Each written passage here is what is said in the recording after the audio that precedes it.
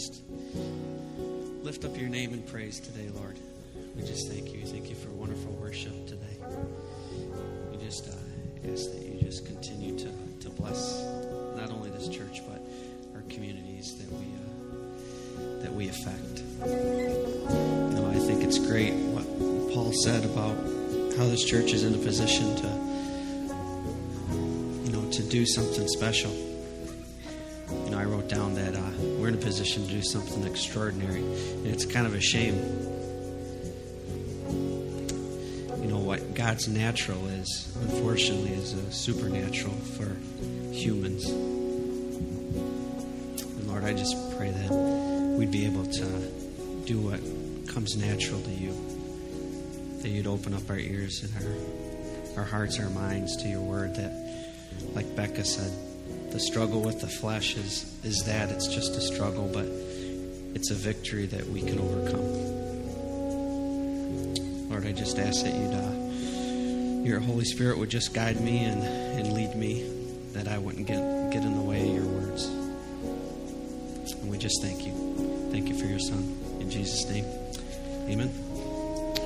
All right. Well, I know God's going to give me grace to get through this really fast, so that's what we're going to do. I always think it's really interesting, the people's definitions of, what we kind of take for granted as, straightforward biblical terminology. My favorite one was he said, God is good, God is grace. But he is, he is definitely grace. So we're going to talk about submission today. So if that sucked the air out of the room, I don't know. Because you guys are way spread out today. Usually you guys are all in the center. So I'm going to move to the center a little bit, so I can kind of see you guys. All right. So we're going to talk about submission. And I'm going to start a little bit about when I was a kid. And I'm not going to embarrass my mom or my dad or my sister today. So maybe my wife. It's always my wife. It's always her. But when I was a boy, I really loved military movies, and I could watch them over and over again. Like, you guys might remember Kelly's Heroes. It's one of my favorite ones still today. Just any of those type movies. And, my appeal to them never ended. And I'd watch them over and over again, and they never get boring. And then when I got a little older, I graduated to books. And if it had anything to do with history, I was reading it. I would read a couple books a week usually. And I still do. I still read it, probably about a book a week. It just depends on what I'm reading. Some books are harder than others to get through. But if they had World War II in them in particular, if that was the subject matter, then I was really into it. And as I got older, though, and matured, my thoughts and everything, and challenged at school and that sort of thing, I started to form opinions. And one opinion that I had about countries was there's no way that I'd ever want to be France. Right? And France was always getting pushed around. I mean, always. They always had the white flag and they were surrendering, Not only that, but they were constantly playing both sides of the power struggle, whatever was at hand. They wanted to try to be on the outcome of the victor. But in doing so, all they did was affect their credibility as a country. They became wishy-washy. It wasn't so much that they would surrender, but they would just stay right on the fence. They wouldn't get off right or left. They just kind of straddled it, So, ultimately they were afraid to win because they were afraid to fail. And, what we're going to talk about today is really kind of a summary of probably 3 or 4 different messages that I've preached, over the last 3 or 4 months. But it's going someplace really, really cool. So what I noticed, though, with France is that that's how a lot of our walks are with Christ. Sometimes we're just fence setters. I liked what Ernie Harwell said. I don't know if you saw any of the little clips, but they had one. He was the the preacher for the Tigers. That was his final role, was he was their chaplain. And one of the little clips he said, imagine a turtle on a fence pole. And everybody that walks by knows that turtle could not get up on the fence pole. There's no way that it could just be there by itself, that somebody had to physically put it there, right? And I think as Christians, though, a lot of times we fail to see that God puts us in this position. And, we can't be lukewarm. We can't go to the right or to the left. We have to take a position at some point, And that's what God's really been working really me through a lot, is I have to take positions. That God wants me to surrender. In order to win, I have to surrender. And for a guy, that's really hard. It's hard to tell yourself to give up because you think you can always win. But in doing so, you actually go further and further backwards. Because God wants you to just not partially surrender. He wants you to fully surrender. He wants you to give it all up. Like Paul said, you get to a place where maybe you lose faith, but he just wants all of you. He wants you to commit to him. So God led me to this scripture. It's Isaiah 64, verse 8. And you guys have probably heard this one pretty often. It says, "Yet, O Lord, you are our Father. We are the clay and you are the potter. We are all the work of your hand." So God shapes you. If you allow him to, he'll continue to shape you. But what a lot of us get kind of in the process of, or get caught up in, is we start shaping ourselves. The image that we want to be seen as, or the outcome that we want to see happen. So we shape ourselves to that. But what he really desires us to do, though, is submit wholly to his hands. Not H-O-L-Y, but W-H-O-L-L-Y. Wholly. He wants all of us. He wants us to submit all of ourselves to it. And I think about myself in particular, because I resist that. And it has to look like to him that, hey, God, I'm going to give you this little portion of me, or maybe 90% of me, maybe 95% of me, but this one little part I don't really trust you enough with.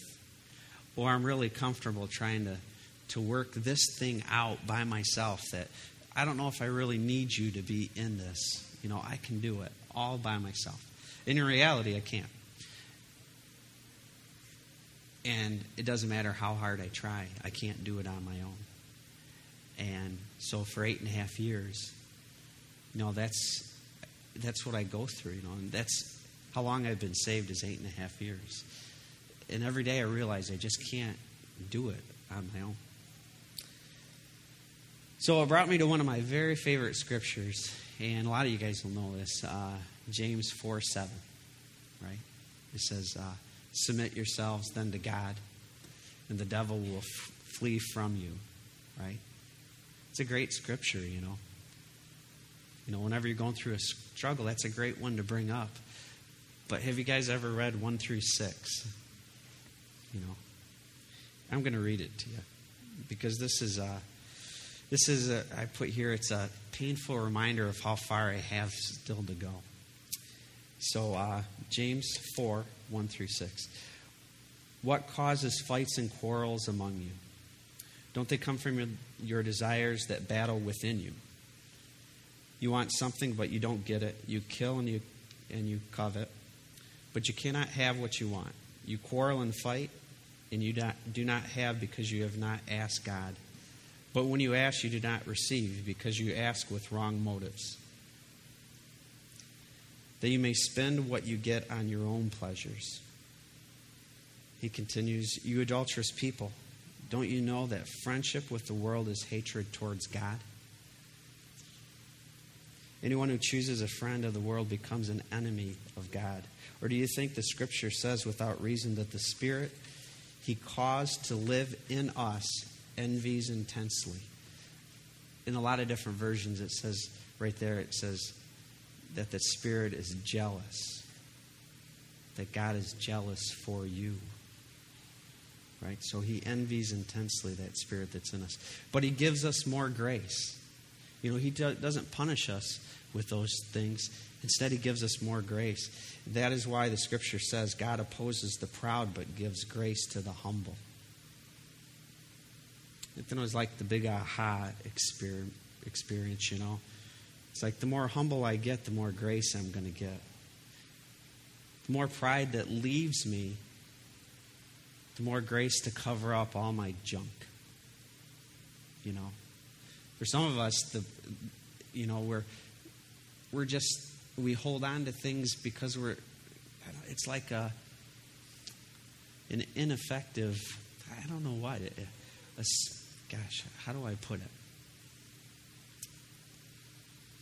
I don't know. It's as if things get in the way that seem so obvious, but we mask them in something that's harder than it has to be. So, when I asked Christ into my life, I experienced the purest form of surrender. Because at that point then, the submission was much easier than it maybe even it is now. I got to empty out all my sins and lay them right at the feet of Christ. Right there, all of it. I knew from that point on that I was going to be okay. And God gave me three things when I did that. First, he gave me mercy, right? Second, he gave me grace. But third, he gave me something that I never really expected. He gave me peace. That's really where I started to see that this whole submission thing is really important. The surrender thing is one thing to get it out of the way. You surrender to God. But the submission on the rest of your life is more encompassing because it takes an effort to do it. It takes getting rid of something that's ugly or maybe that's just kind of sneaky, and giving it up to God so you can move forward. So, God led me to this scripture, and it's Job 23, 10 through 12. And it's, I think as we go through our struggles, God purifies us all the time. He makes that submission easier. And through the scripture, it really, really helped me. It says, "But he knows the way that I take. When he tested me, I will come forth as gold." So he tests me, and you come through, and now you're gold. You're something more precious than you were before through all the tests. It says, "My feet have closely followed his steps, and I've kept to his way without turning aside. I've not departed from the commands of his lips, and I've treasured the words of his mouth more than my daily bread."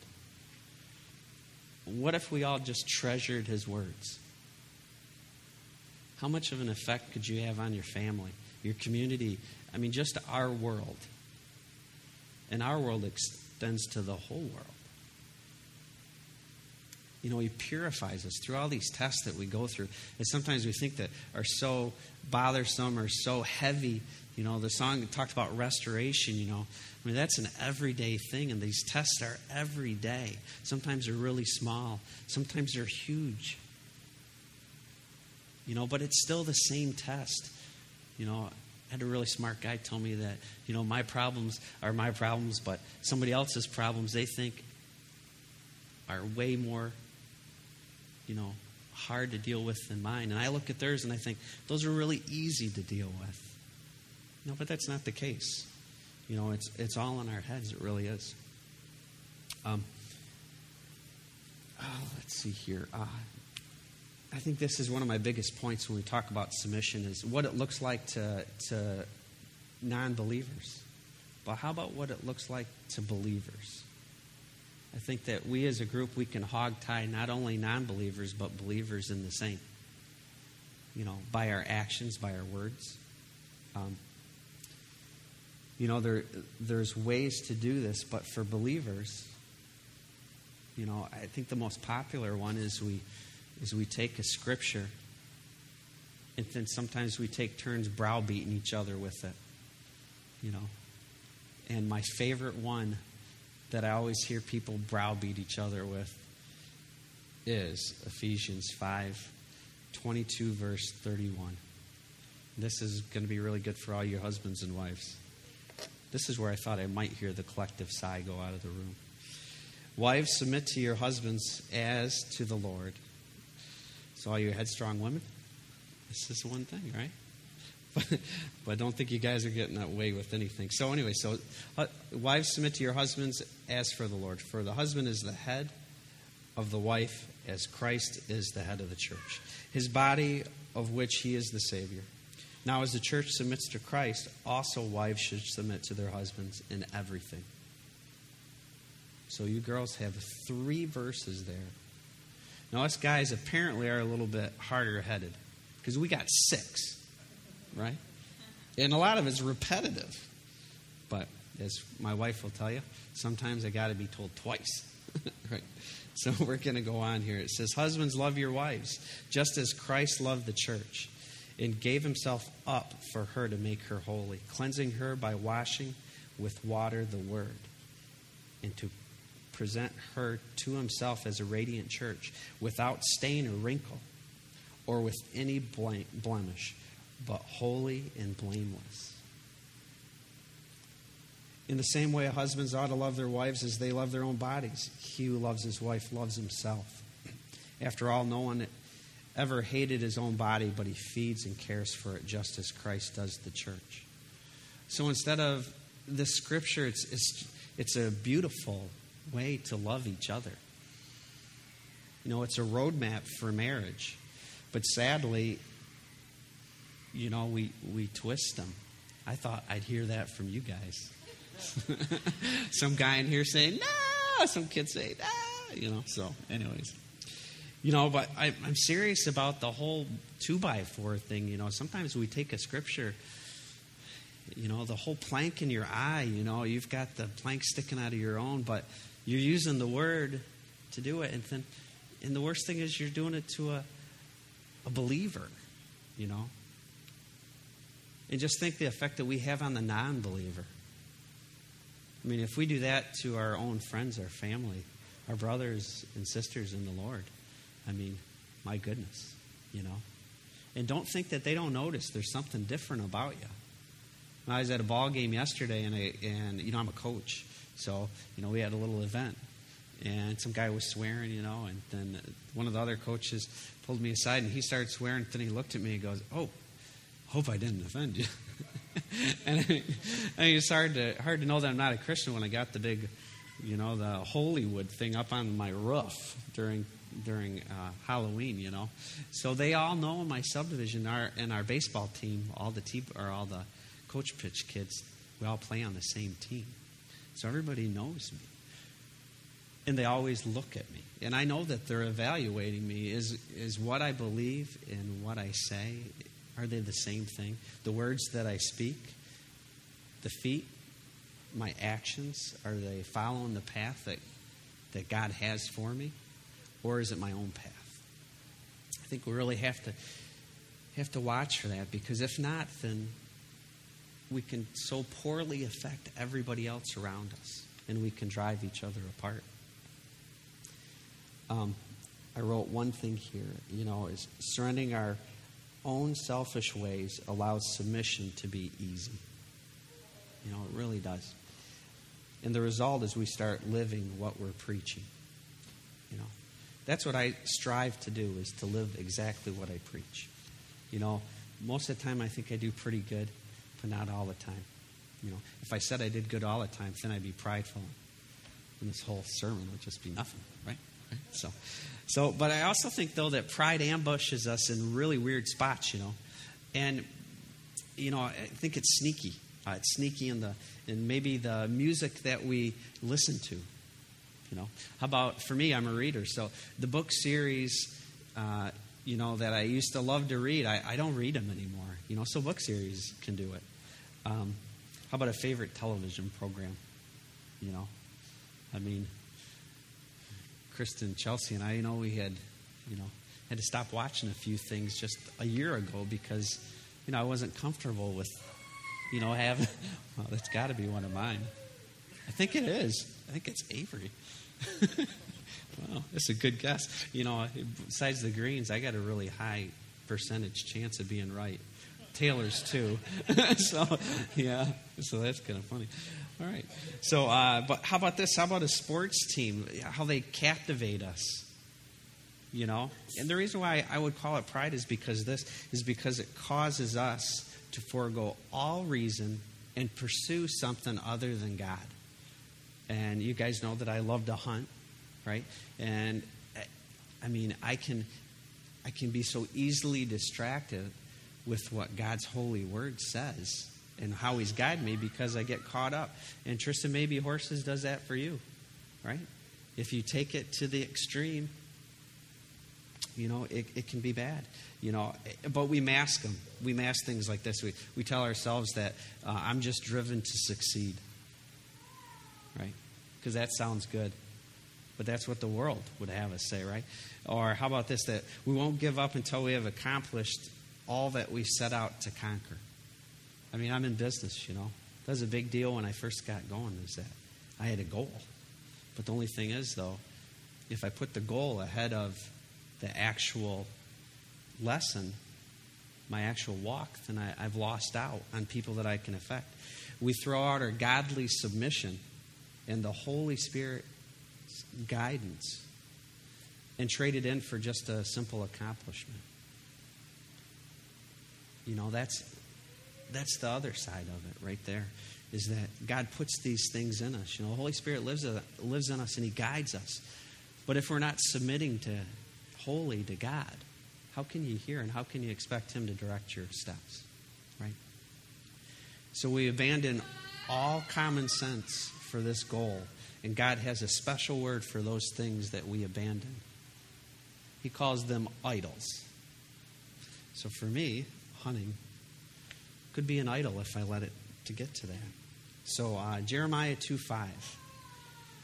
This is what the Lord says. What fault did your fathers find in me, that they strayed so far from me? I'm going to read that one more time. This is what the Lord says. What fault did your fathers find in me, that they strayed so far from me? So when you guys are off doing your own thing, and you know that you're out there, and you know where you're supposed to be, don't think you're all by yourself, because 3,000 years before you, somebody asked the same question. And it was God. And He was questioning the people that were doing it. And then God tells them, He says, they followed worthless idols and became worthless themselves. They came to be just like the idols that they followed. They were worthless. That's what they became. So we have to be careful that the idols that we follow, the things that we expose ourselves to, don't become everything that we are. They don't become our makeup. Because everybody's watching you. Everybody. I put a big ouch in my notes here. Because that's exactly what I can do with work, with playing ball, with hunting. Simple things like even cleaning up the garage when my wife wants to go somewhere. I trade in what I'm supposed to do for what I'm going to do. And I trade in God as my idol, and I put this other thing in place of it. But I know that everyone here wants to have a victory. They want healing, right? Physical or mental. They want spiritual healing, right? Financial breakthrough.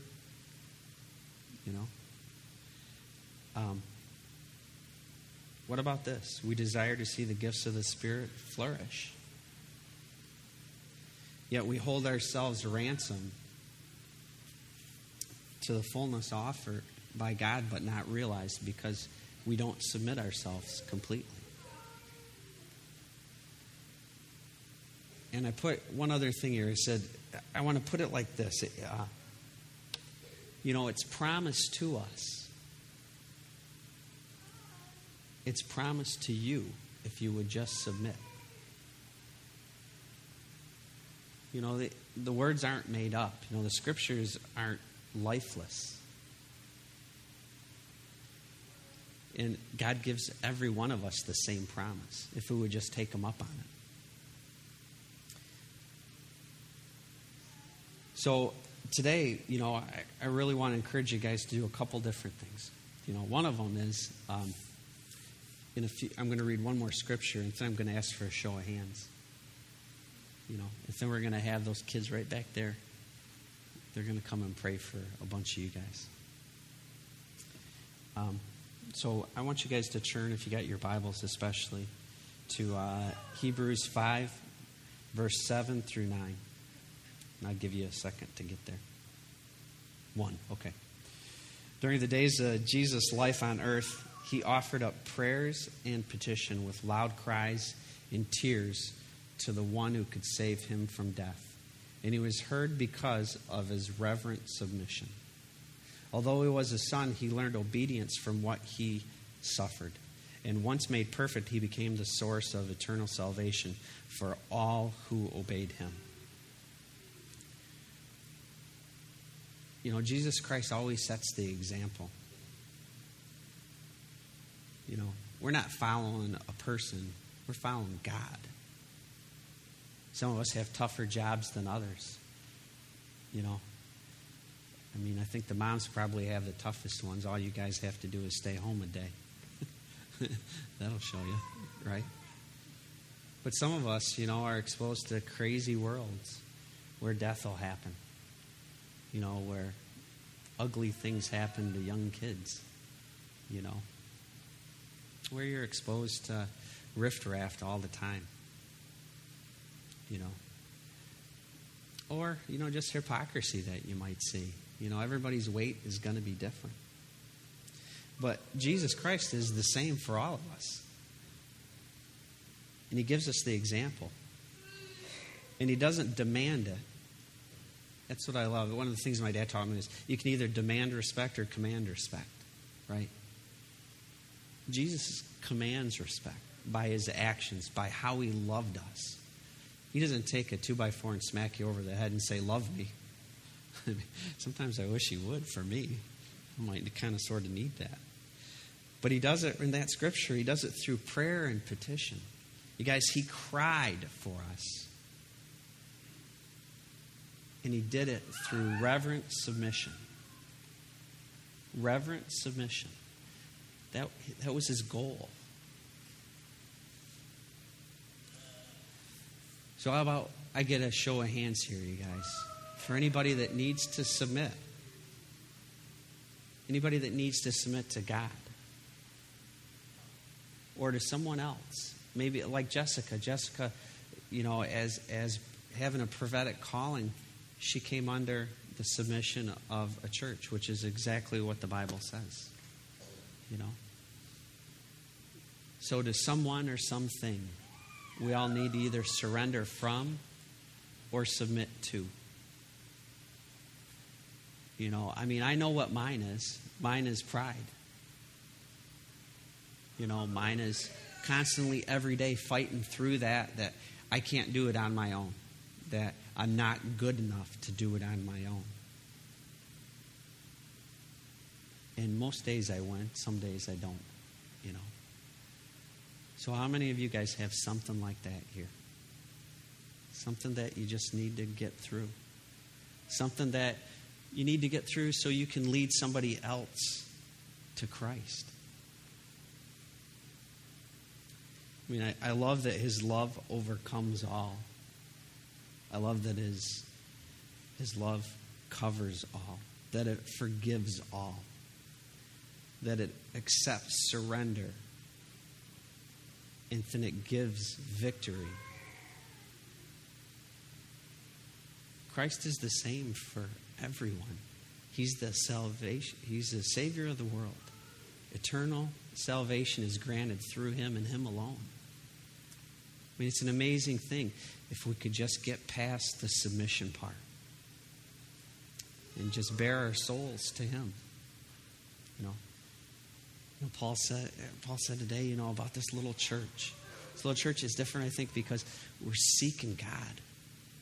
We're revealing ourselves to each other so we can advance and do something that's natural to God, but supernatural to the world. So anybody that raised their hands, either raise your hand and keep it in one spot, or and we're going to have a bunch of kids that are going to come over and pray over you guys right now. And maybe we could get Daniel. Come do a little strumming. And Daniel's going to need some prayer from one of you. If you could keep your hands... I'm sorry, Chris. Go ahead. If you could keep your hands raised until a child has come to you. Girls go to girls. Boys go to men. Okay? Make sure everybody has somebody praying for them. Banana, there's right there. Okay?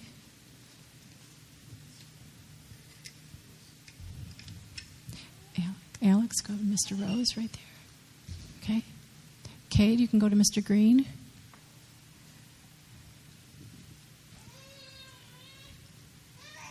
Okay. Kaya, you can go to Miss Nanette. Nora, come on over here. Sorry, honey. See, there's the lady right back. RJ, can you, this man right here in this, right in the first row.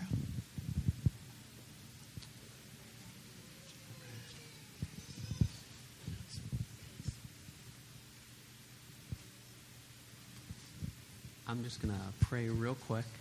And then any of you adults, you guys know who raised their hands. It may be some of you guys that didn't because you're too prideful to raise your hand. I encourage you guys to pray for each other. Just like Eileen said, one will put 1,000 to flight, two will put 10,000 to flight. They're not just talking about words; they're talking about demons, you guys. Mm-hmm. I need my prayer team. Spirits. My prayer team. Once you're done, I need you to check and make sure there's no more hands up. If there's a hand up, you need to go and pray for whoever that is. RJ, there's a man over here that needs some prayer. Father, we just thank you. We thank you that even though submission might not look so attractive to us, that it is something that we just need to do. That you've given us a perfect example with your Son, Lord. One that commands respect, that commands our love, that commands our desires, that doesn't look anything like us but represents us. That he looked like us for 30 years, but now, even then, he was glorious.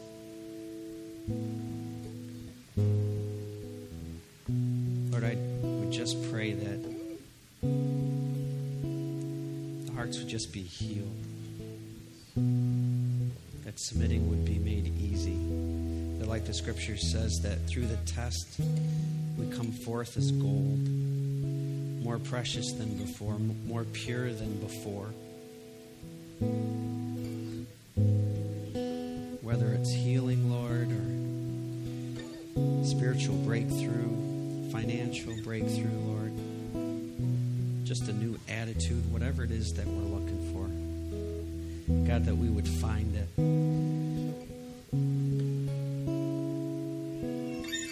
That it would not be our own personal motivation that drives us there, Lord.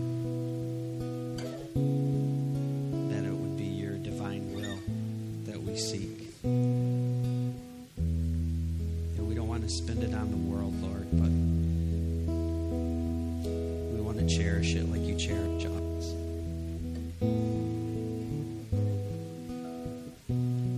God, I just thank you. I thank you that you sent your Son. I can't think of a more perfect way to show submission than to have your Son die for us. To wash our feet and then climb up on a cross and allow somebody to kill you. Just like the saying goes, God, that a good man might die for another one, but for the whole world. And that's what you did. You died for a whole world. Not just for a generation, but for generations to come. And the magnitude of that is hard to comprehend, Lord. And I don't want to ask to try to comprehend that. I don't think I could bear that weight for a second. So I ask, Lord, that you just bless those that stuck their hands up, but also those that remain quiet, Lord. The kids in, as Eileen said, the gap fillers. I love the gap fillers. Those that pray for others, that jump in the gap to plug the hole. Lord, I pray that you would just give them the words, that you'd purify their hearts, that you would hear all these things, Lord, that they're just sweet to your